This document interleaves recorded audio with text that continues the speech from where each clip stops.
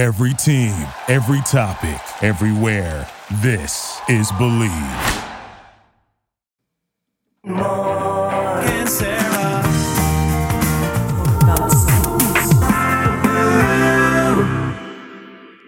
We certainly do talk about songs with our names in them, and many other names. Welcome back to episode 3 of our First Name Basis season. I am your co-host, Sarah D. Bunting, and I am here with non-question Mark Blankenship. Hello, Mark. A song by any other name would sound as sweet. I mean, would it? We're really getting into the weeds here in episode 3. It's not as dense as episode 4, I wouldn't say, but we are continuing in our quest to identify the most iconic song with a name / about a name in pop music. We've got another 10 songs this week that we are up and down voting. Mark, can you tell us which songs we're contemplating and how that's going to work in terms of scoring? I certainly can. So for each of these 10 songs today, we are making the simple decision of, do we think that they should move to the next round or not? So that means that Sarah and I have both selected 5 songs that we feel should get a wave through.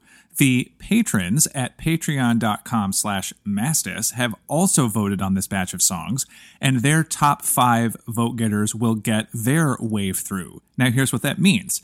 For each song that I wave through to the next round, I will give it 2 points. The same is true for Sarah, and the same is true for the patrons. Songs that do not get waved through get 0 points. That means a song can get a maximum of 6 points, and of course a minimum of a big fat goose egg. Here are the songs that will be contending for those points today. And at the end of this episode, the 5 songs that get the most cumulative points will get waved through to the next round. Here are the songs that are going to be competing to get ahead of the game, if you will, ahead of the name game. Mandy by Barry Manilow, Mary Mary by Run DMC, Me and Bobby McGee by Janis Joplin, Mickey by Tony Basil, or Basil, depending on how you're feeling today, Mustang Sally by Wilson Pickett, My Sharona by The Knack, Oh Sherry by Steve Perry, Peggy Sue by Buddy Holly and the Crickets, Proud Mary by Take Your Pick, Ike and Tina Turner, or Creedence Clearwater Revival, and Rhiannon by Fleetwood Mac. Sarah, it's an interesting group today. It sure is. Yeah, this was really a tough one. A lot of songs that I thought, this is an automatic yes, and then there were too many of those, and I had to rank them by number like I always do to force myself to make decisions, and then there were still like 10 number 5s, and I'm like, God damn it. Anyway, shall we begin with a veteran of our Moist FM season, Mr. Barry Manilow? Yes, so as I said, this is Mandy. We did, as Sarah just mentioned, speak about this song at length in our Moist FM season. But here's the thing. I'm going to reveal my ranking first, Sarah, as a way of setting up the clip. Oh, flipping the script. We've talked a lot about the criteria for what makes a song appropriate for this particular season. What makes a song iconic in its connection to a name. Sometimes it's because that song can be sung to another name. Sometimes it's because everyone with that name, you immediately sing that song at them.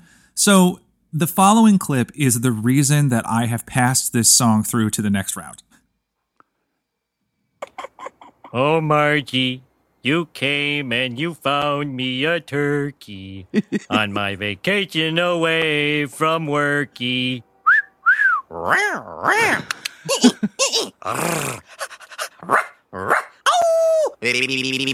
Hubba hubba.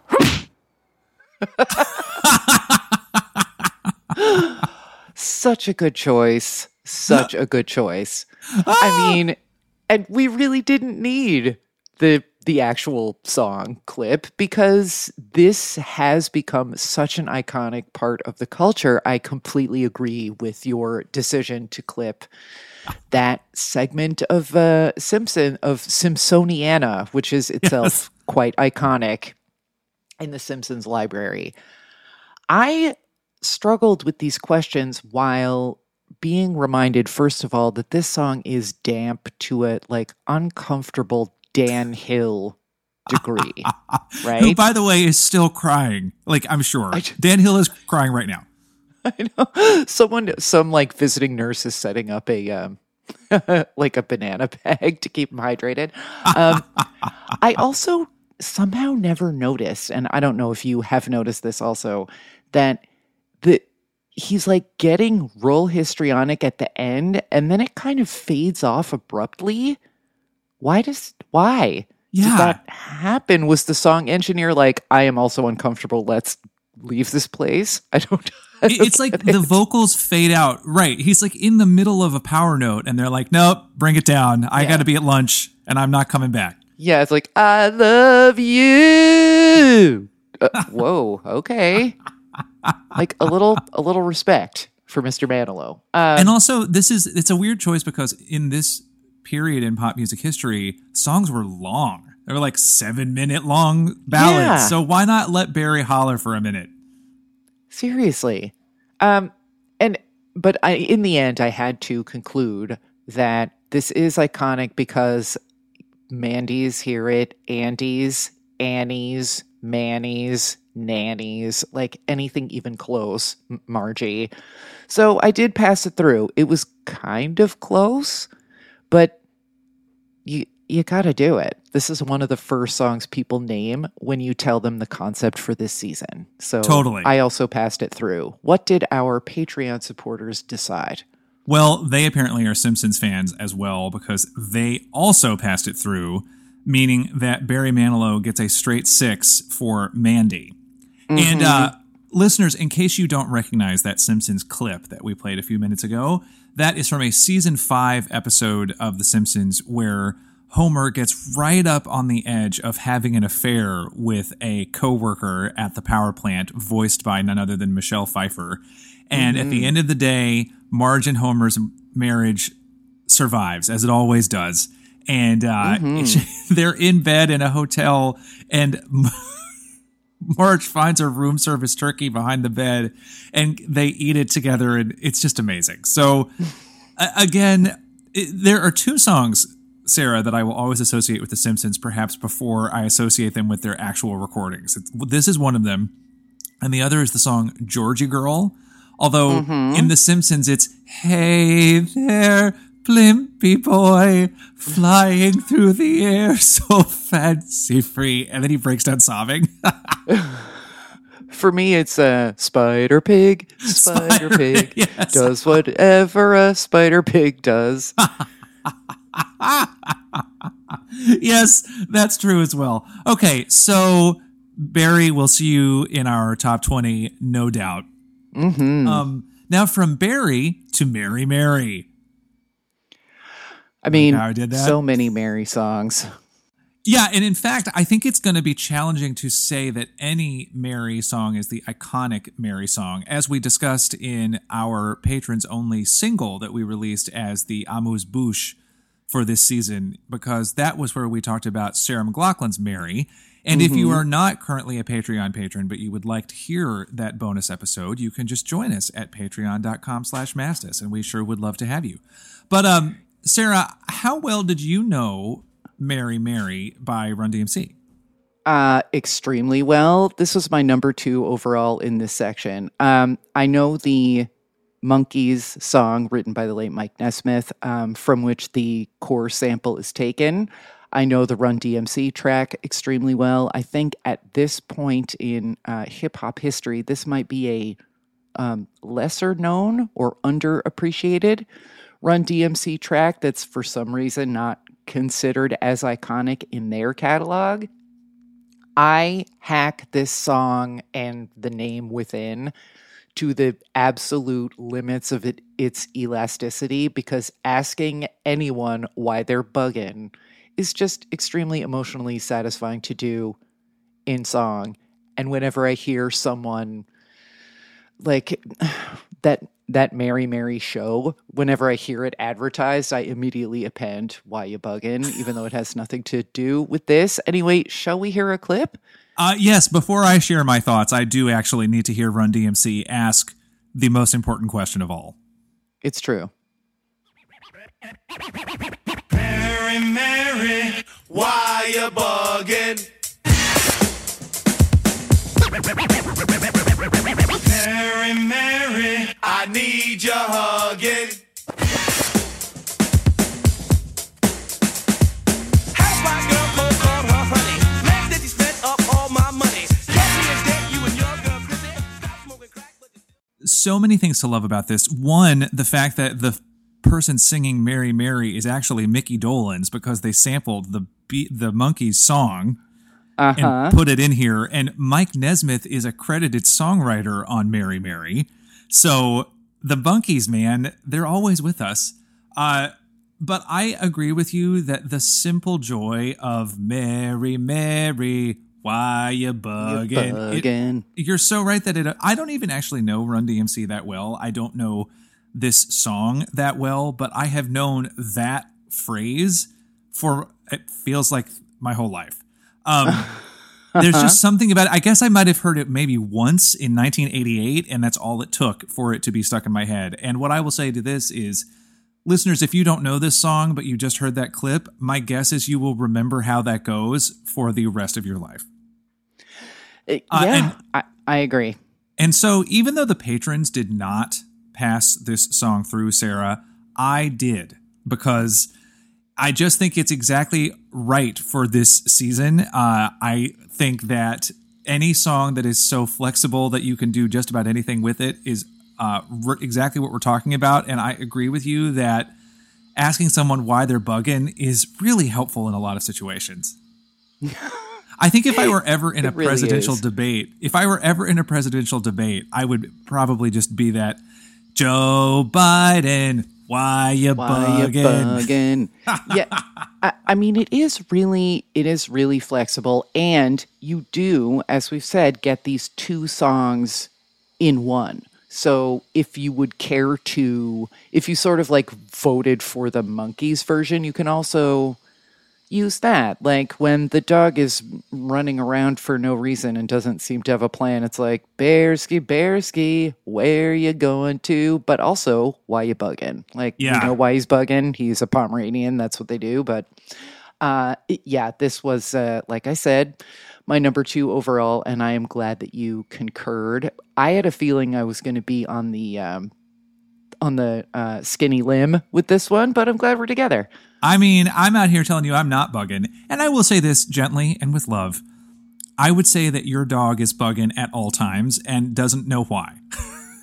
Yeah, like even said, while he's asleep, this is facts. You are correct. He's bugging because, as you said, it is in his nature to bug. It is.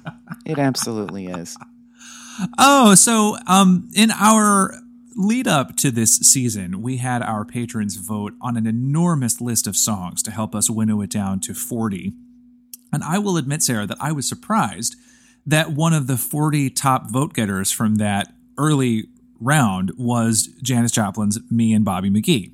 But here we are. It is in the show. So for me, this is so connected to the name Bobby McGee that I would never associate it with someone named Bobby. If I met a Bobby McGee, I would, of course, be like, oh, shit, do you have 6 minutes? Because I'm doing the extended version. But for any other Bobbies, I don't think I would ever associate this song with him. Although I am glad that Janis Joplin has found her way back on our show because she's obviously the best. Yeah, she is. I have never cared for this song, and I don't. I think it's sloppy jam band bullshit, and it's also one of those things that, like, guitar girls in college, this is what they would sing with their like 5 rings on each finger, and I no longer connect with this song as a consequence. Janis rules. This song is no longer for me in my life, but I put that aside to assess the iconography of it, and I'm with you. Bobby McGee's, sure. A certain time in my life when you were sort of checking your watch, like, how many more minutes must I pretend to be supportive of my friend learning to play this instrument? 1 down, 10 to go. But yeah, I didn't pass this through, and it was towards the bottom of my list in this episode. I will say, though, if you have not heard Dolly Parton's cover of Me and Bobby McGee, I would encourage you to give it a chance because she's so good. And she's got Chris Christopherson, who wrote the song, on backup vocals, and it's really good. Right. Yeah, I like that version. This one is just a little, I don't know. Like, you know, certain artists, like other people, like attach to them, and like that's the song that you hear a gazillion times when people are going through their Janis Joplin phase or whatever. Yes. Like, this is that song, that and the Mercedes-Benz song. I'm just like, nope, like go deeper, people, because I can't hang out with you here. Anyway, what did the patrons do with the song once it was in the top 40? They said no. So that's a 0 for Me and Bobby McGee, but that's fine. I think the fact that it made it to the top 40 is accomplishment enough in this context. Yeah. Now, I did not pull a clip of Tony Basil's Mickey, a number 1 hit, which is now, I just want to point out, incorrectly labeled on Spotify as Hey Mickey, and I am certain it's because of the algorithm and that simply typing Mickey brings up too many people named Mickey. And so right. they've decided to pretend like the name of the song is Hey Mickey, but it is not. The name of the song is simply Mickey. We've all been alive long enough to know that that is true. Anyway, Sarah, for me, this was a no-brainer. Absolutely 100% yes. Mickey is what we're talking about here. It is a chant. It's an easy chant to remember. There are actually more people in the world named Mickey than one might expect. Obviously, one is going to sing this to them. It also fits perfectly with other names. And if you like anyone or anything, you can be like, okay, like Lou. Okay, Lou, your cat. Hey, Lou, you so fine, you blow my mind. Hey, Lou. I mean, it doesn't matter. It doesn't even matter if it perfectly scans. Great. All works. So, hey, Sarah, you're so fine, you blow my mind. Hey, Sarah, it's great. To me, obvious yes. No questions asked. Moving forward. Same. You don't need a clip. The fact that it was over the credits clowning around and Bring It On only endears it to me further. But yeah, this was my number 1 in this section. You don't need a clip, and you don't need to explain why. It absolutely scans to anything, like you said.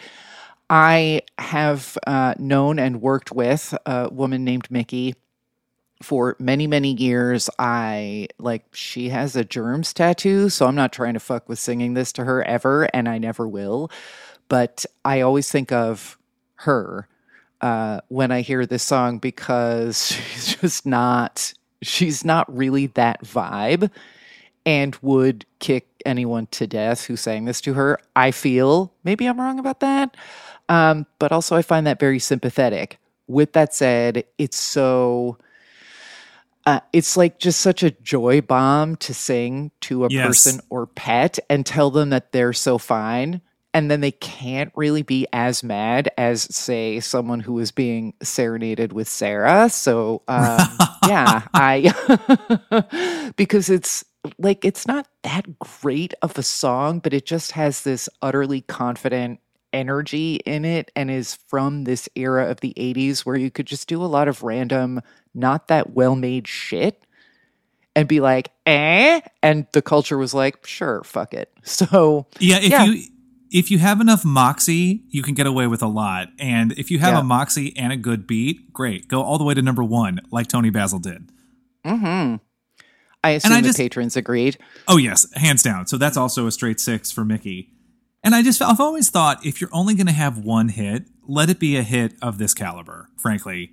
That's just like happy and dumb and perfect and makes me think of cheerleaders. And of course they put it in Bring It On. I've never made this connection before, but of course they did because it's a cheerleader video. Yeah. Because the first time that I ever became aware of this song in a movie was in Wayne's World when Tia Carrera and, whatever her character's name is, and Wayne are in the car singing it. So clearly many movies of the 90s understood the power of Mickey, as did all of us. So there we are. So, Sarah, what are your thoughts on Mustang Sally by Wilson Pickett? This one was complicated because this is one of those songs for me that I knew because of the commitments at first. Huh. But with that said, like, that soundtrack in college was fucking everywhere, like it or not. And I actually did, like, every dorm room CD changer, Kids Ask Your Parents, had this in it somewhere, usually. And this is one that I have sung to people and to cars, even though it is very much not about cars, because it's so singable. But I don't, like, if I met a Sally, I'm not sure I would associate that. I wouldn't be like, oh, like the song. Like, I'm just not sure I would. This just missed the cut for me, spoiler. But why don't we hear a clip and then we can talk more about it? Absolutely. Mustang Sally.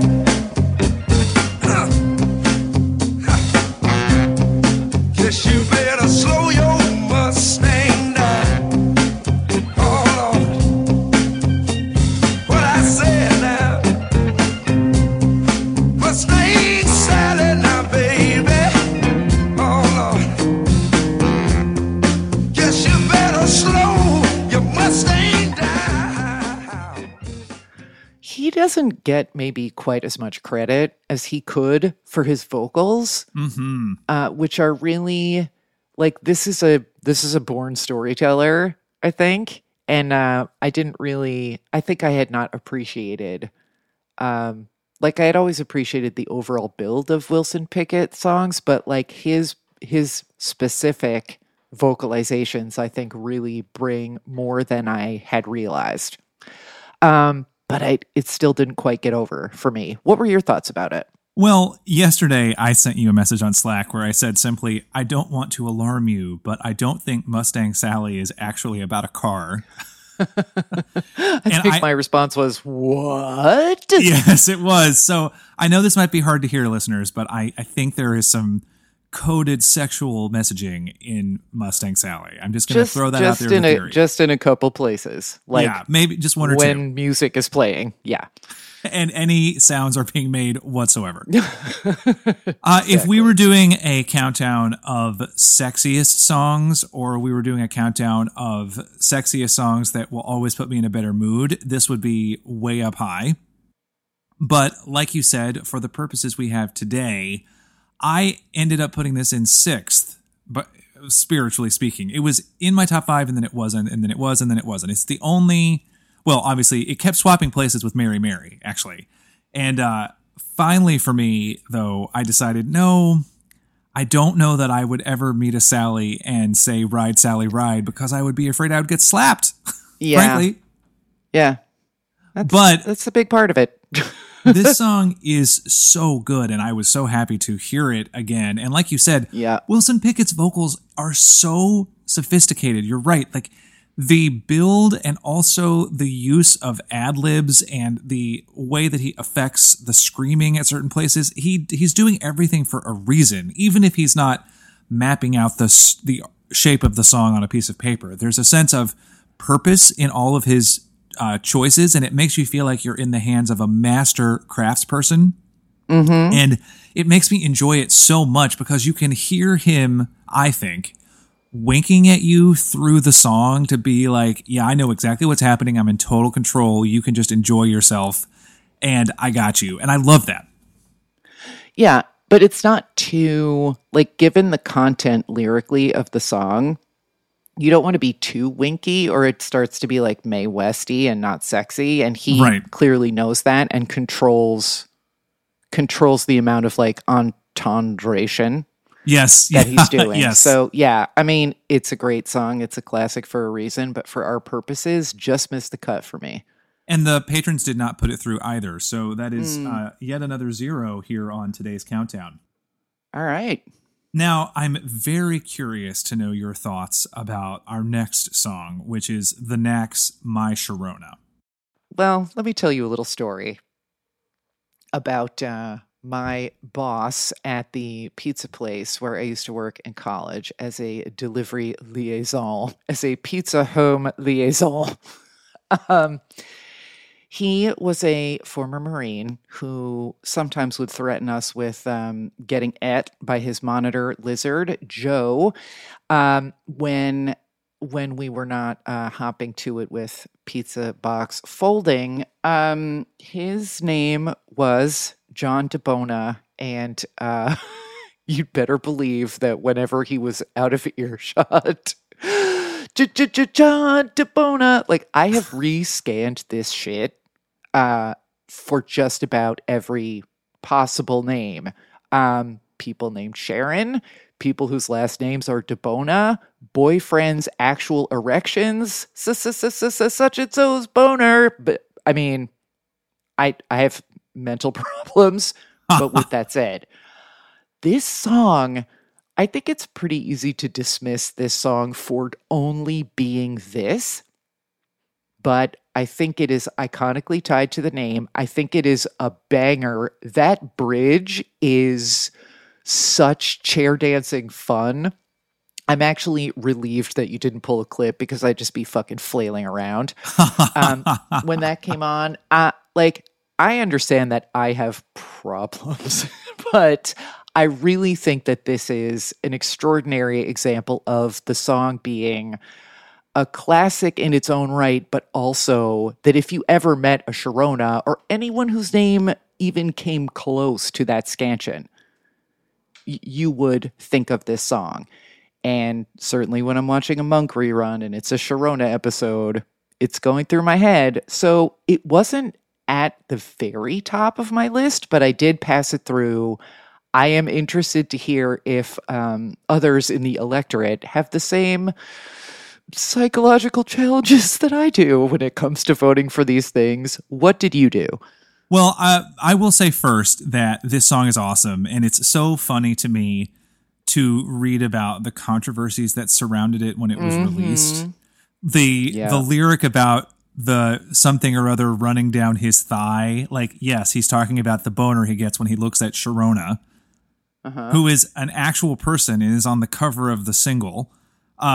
And there's also, there was some outrage about the fact that in the pre-chorus, he talks about liking the pretty little ones or the pretty young ones or whatever, basically implying he was lusting after an underage girl.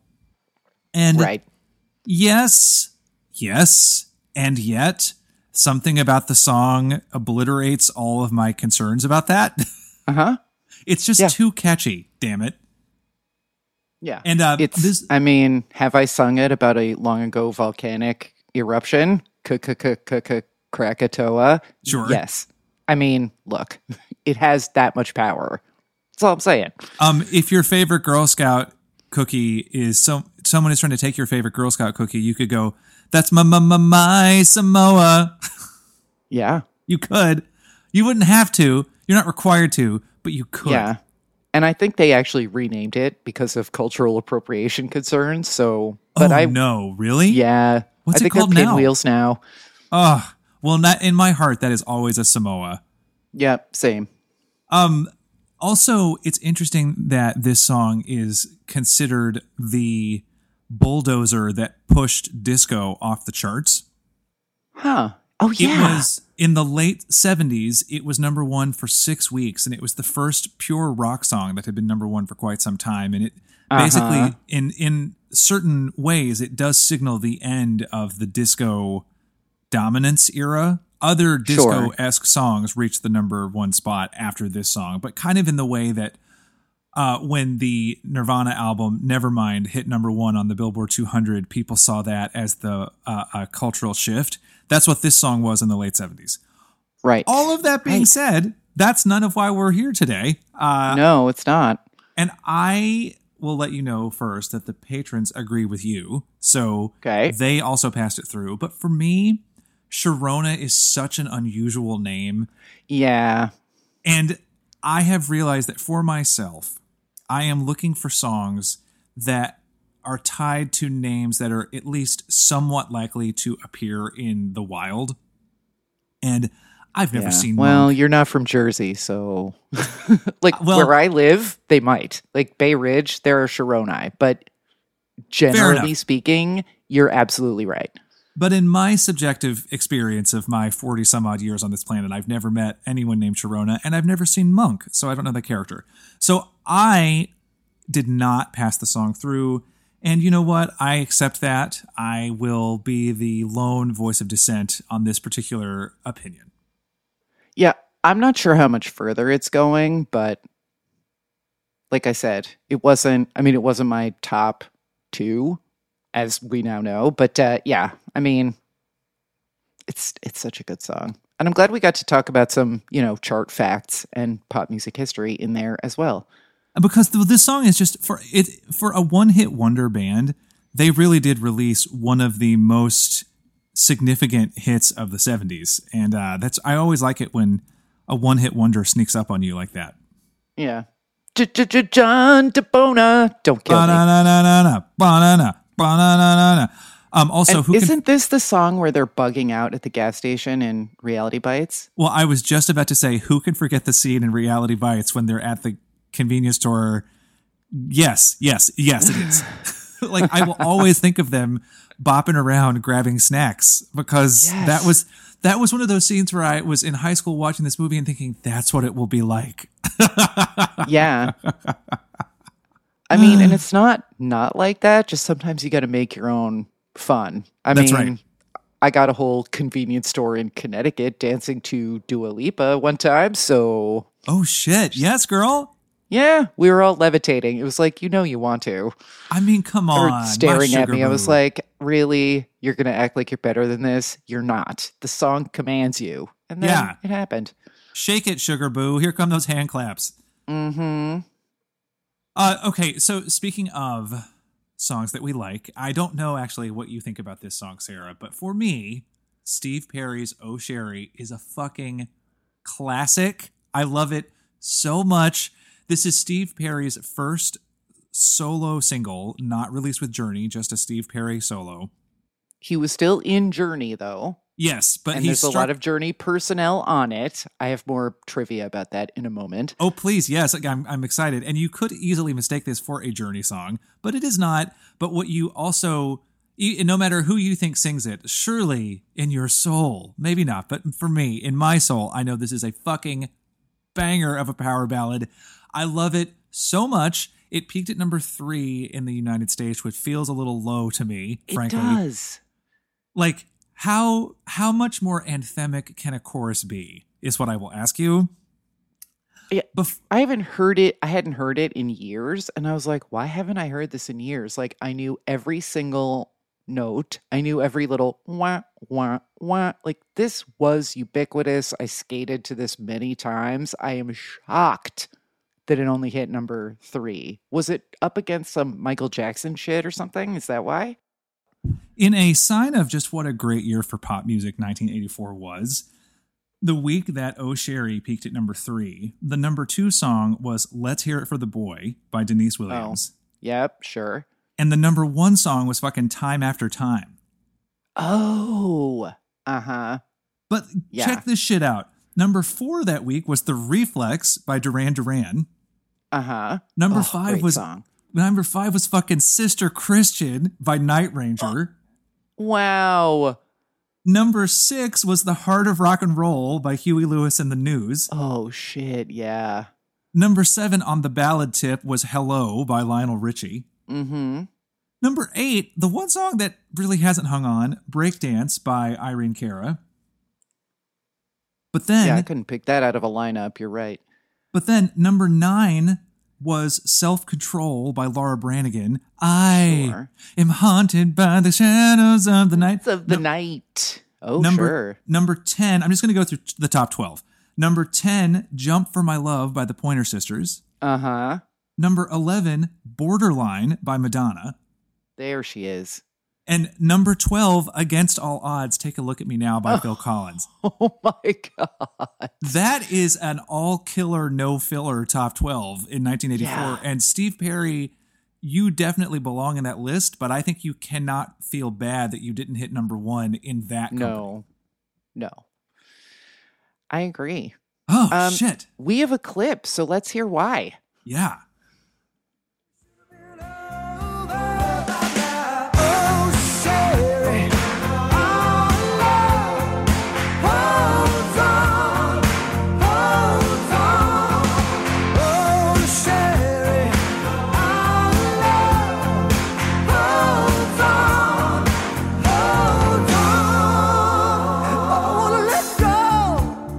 Oh, God, Sarah, it's so good. I have like a deep Pavlovian response to this song. I love it so much. Yeah, I mean, I learned while researching this that Bill Cuomo, who does the keyboard riff on this song, is also responsible for the iconic keyboard work on Your Friend and Mine, Betty Davis Eyes from Kim Carnes / an earlier episode of this and other seasons. Is he the patron saint of this whole season? I know. Yeah, maybe Yvonne Elliman better watch her 6. She might be getting replaced as a patron saint of this podcast. I just think it's like, it's utterly of its time, but in like, even in the ways that it's dated, it's extremely charming and evocative. And that vocal is such a time from 40 years ago, like Journey. Oh my God. And this is absolutely, this was not all that close. This was waved through for me, obviously, because you can hack it to any number of names that rhyme, and there are a bunch. And it's an all-time great song. So yeah, it was a no-brainer for me. What did the patrons do? The patrons also waved it through. And Ew. I certainly waved it through as well. That's a straight 6. And I want to take you back in time to 2008 when I was reviewing musicals and plays for Variety magazine here in New York City. And I went and reviewed a then unknown off-Broadway musical called Rock of Ages, which was not yet a Broadway sensation, had not yet been adapted into a subpar film. It was a property that no one knew, and I walked into it thinking it was going to suck because it was going to just use a bunch of 80s songs and shoehorn them into some dumb story. But then, lo and behold, it didn't suck. It was, in fact, fabulous. And the first line of my review for Variety was, Rock of Ages really should suck. And they ended up using that on the poster outside the theater. Oh yeah, that's right. Oh my God. But one of the things that made me fall in love with that show was the fact that they named the female lead Sherry. And they kept tipping their hand to the fact that they knew that we knew why they had named her Sherry. And then at the very last minute, when you think they aren't going to do it, they finally get to singing Oh Sherry. And you could just feel the audience being like, yes! And it was just, I will always associate that moment with this song. And to me, it just underscores the fact that if your name is Sherry, we all know what's coming. Therefore, yes, no question, passing it through. Yeah. Sherry, Barry, Carrie, Larry. Mary. Yeah. Mr. I mean- McAlery. Yeah. Anything. So good. Now, I think that I might be the cheese that stands alone on our next selection. Well, because you've already selected your 5 songs. I know for a fact that I am. So I did pass through Peggy Sue by Buddy Holly and the Crickets because I just think that it's a great song, but also that sort of my Peggy Sue. I just think that the thing about the song that I remember the most is the way he sings the name. And Peggy is a name that's pretty familiar to me. So as I was sort of casting around thinking about my criteria, I decided, you know what, buddy? Yes. Thumbs up to you. I honor your process. You are the cheese that stands alone on both counts. I don't care for the song. I feel like Buddy Holly is one of those artists who was seminal, but has not traveled especially well, at least for me. I am a little more tolerant of 50s shit than most people my age, but this stuff just feels kind of basic and like, what are we doing here? I mean, this is sort of the sine qua non, along with Chuck Berry and some others, of pop music as we understand it today. Of course, I acknowledge the contribution, blah, blah, blah. I just don't, this isn't my favorite Buddy Holly song. I know a lot of Peggies who are my mother's age. Doesn't matter. Like, it just doesn't come to mind. It wasn't last for me, but I just think it's not quite. I think this might have aged out of this demo a little bit for some people. But yeah, I couldn't spare a vote for this one. Did the Patreons agree with you or with me? They agreed with you. That's 2 points only for Peggy Sue. You know what's interesting is that, like, as far as Buddy Holly goes, I feel like maybe we should have put that Weezer song in the hopper with Buddy Holly and Mary Tyler Moore, because I feel like that I have a stronger association with that qua Buddy Holly than with this. Anyway, I just want to add two things. One, there is a video that exists of me from, at this point, almost 15 years ago, playing a round of Celebrity with Andrew, my husband, as well as Dave Cole and Tara Ariano at my apartment in Brooklyn. And Sarah, I can't remember if you were there for this night or not, but maybe you weren't, actually. I don't remember. But I had Buddy Holly in the one-word round of Celebrity, and I thought, I'll just say Crickets, because that was the name of his band, and everyone will get it.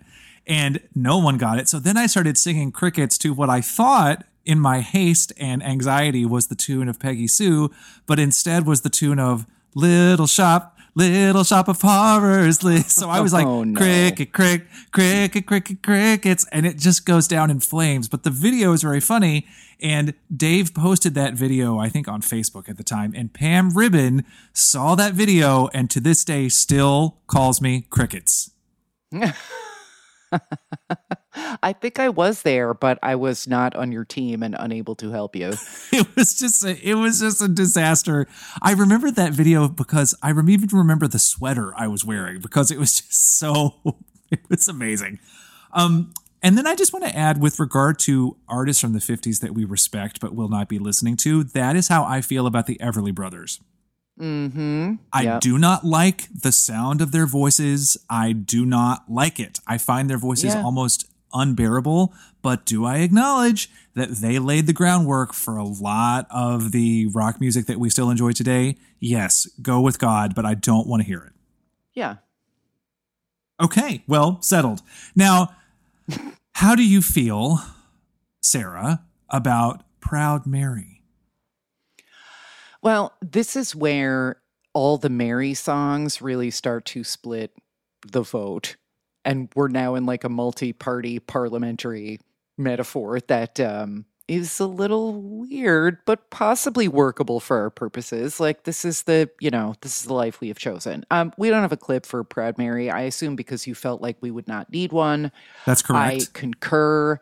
I hadn't really re-listened to this song, at least not the way that we listen to songs for this podcast, in a while, because it just has become this staple of classic rock radio and has been one for 40 years probably in both its iterations.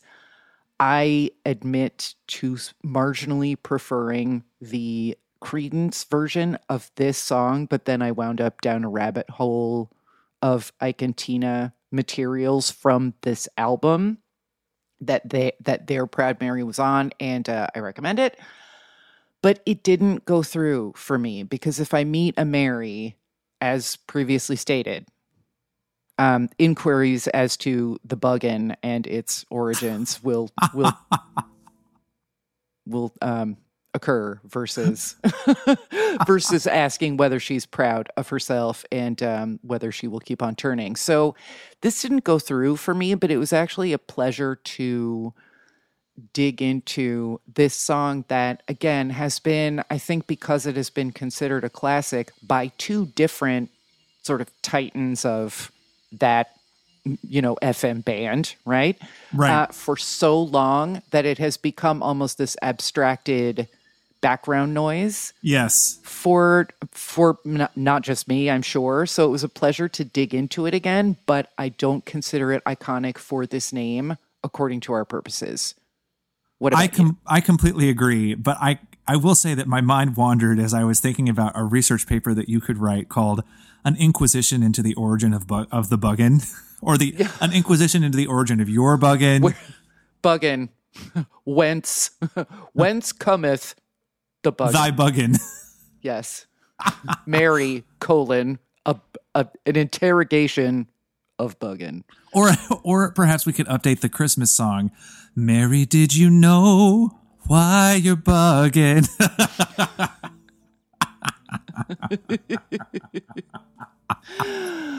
All right. Well, while I'm building a biblio of that, why don't you tell us how this fared with other voters?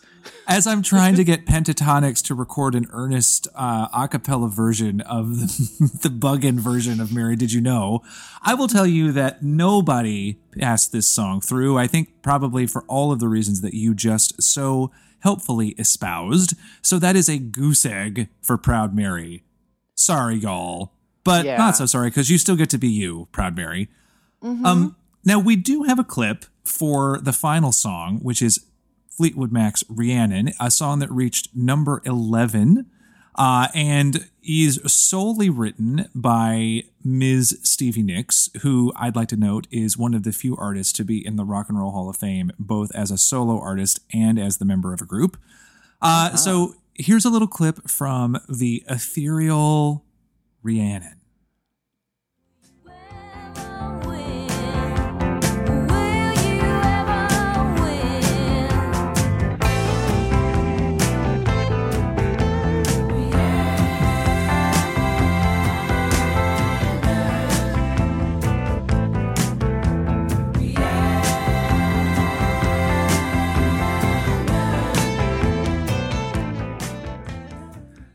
I never get sick of this song. It was dead last in this group for me, but I never get sick of it. And here's why I didn't pass it through.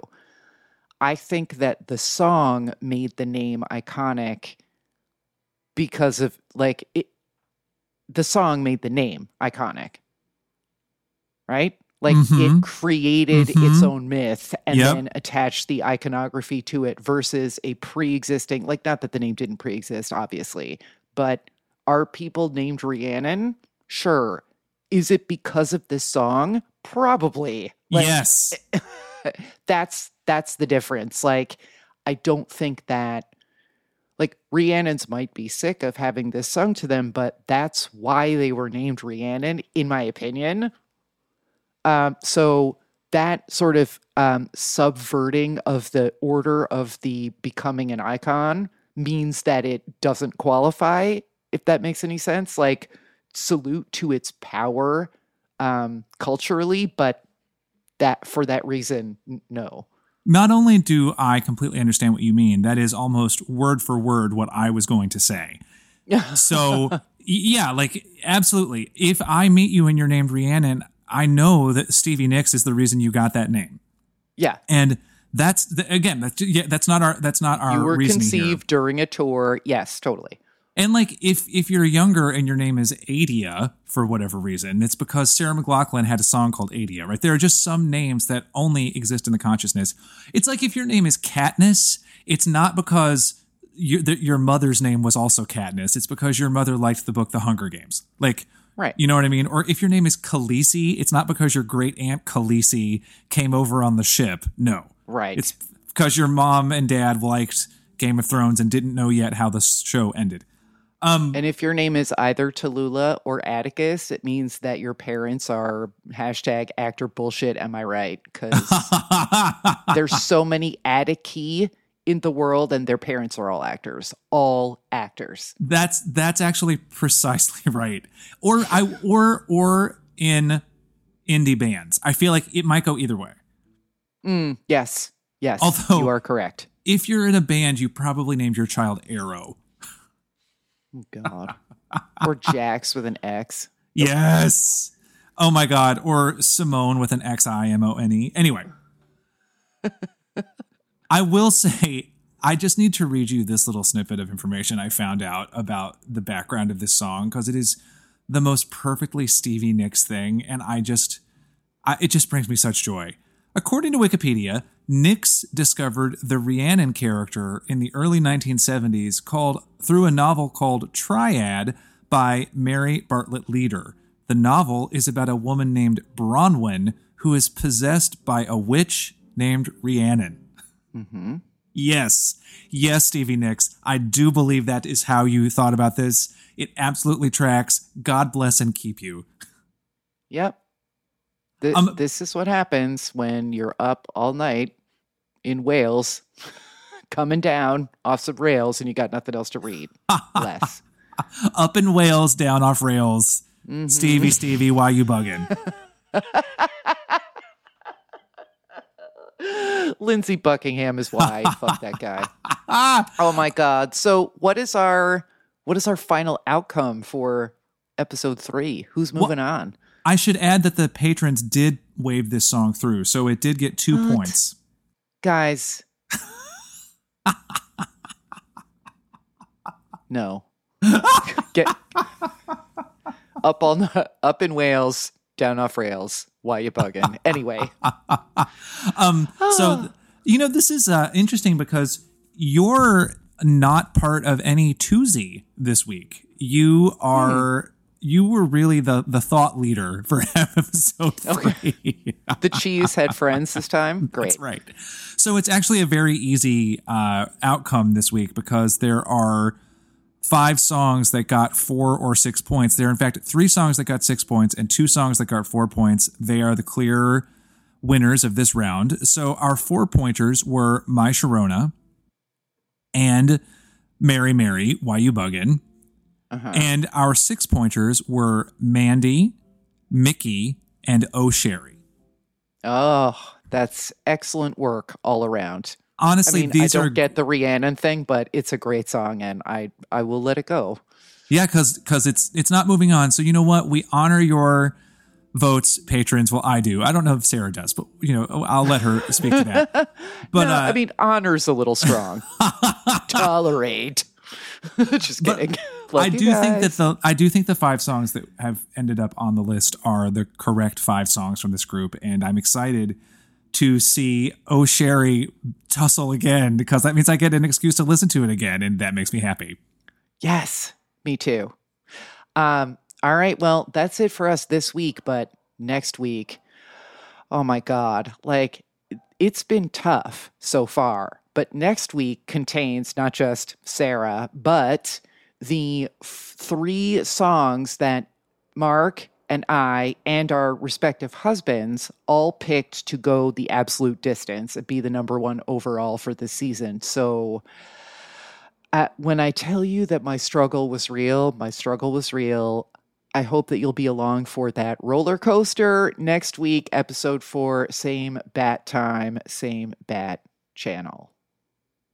So basically, when we ask, why are you bugging? You're like, because episode 4 has so many fucking heavyweight songs in it. Yes. Yeah, that is why. And the bugging, it will continue until morale improves.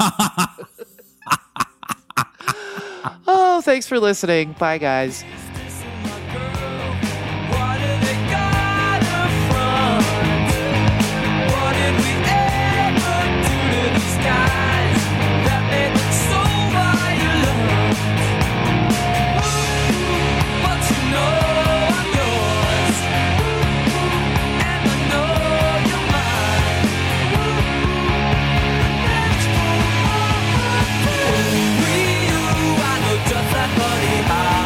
Mark and Sarah Talk About Songs is hosted by Sarah D. Bunting and Mark Blankenship.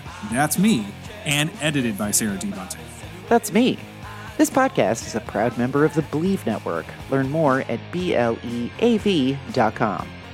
And if you want to talk about songs, suggest a season theme, get a pop chart reading or customized playlist, or have a cocktail with us and your fellow listeners, then come on by our Patreon page at patreon.com/mastas, where you'll find polls, happy hours, and tons of extra episodes and content. We're also at Talk Songs on Twitter, at Mastass Everywhere on Instagram, and mastass.podcast on Facebook. Or just email us, talkaboutsongs@gmail.com. All that contact info will be in our show notes. Scroll down. Hope we'll be talking about songs with you soon. Thanks for listening.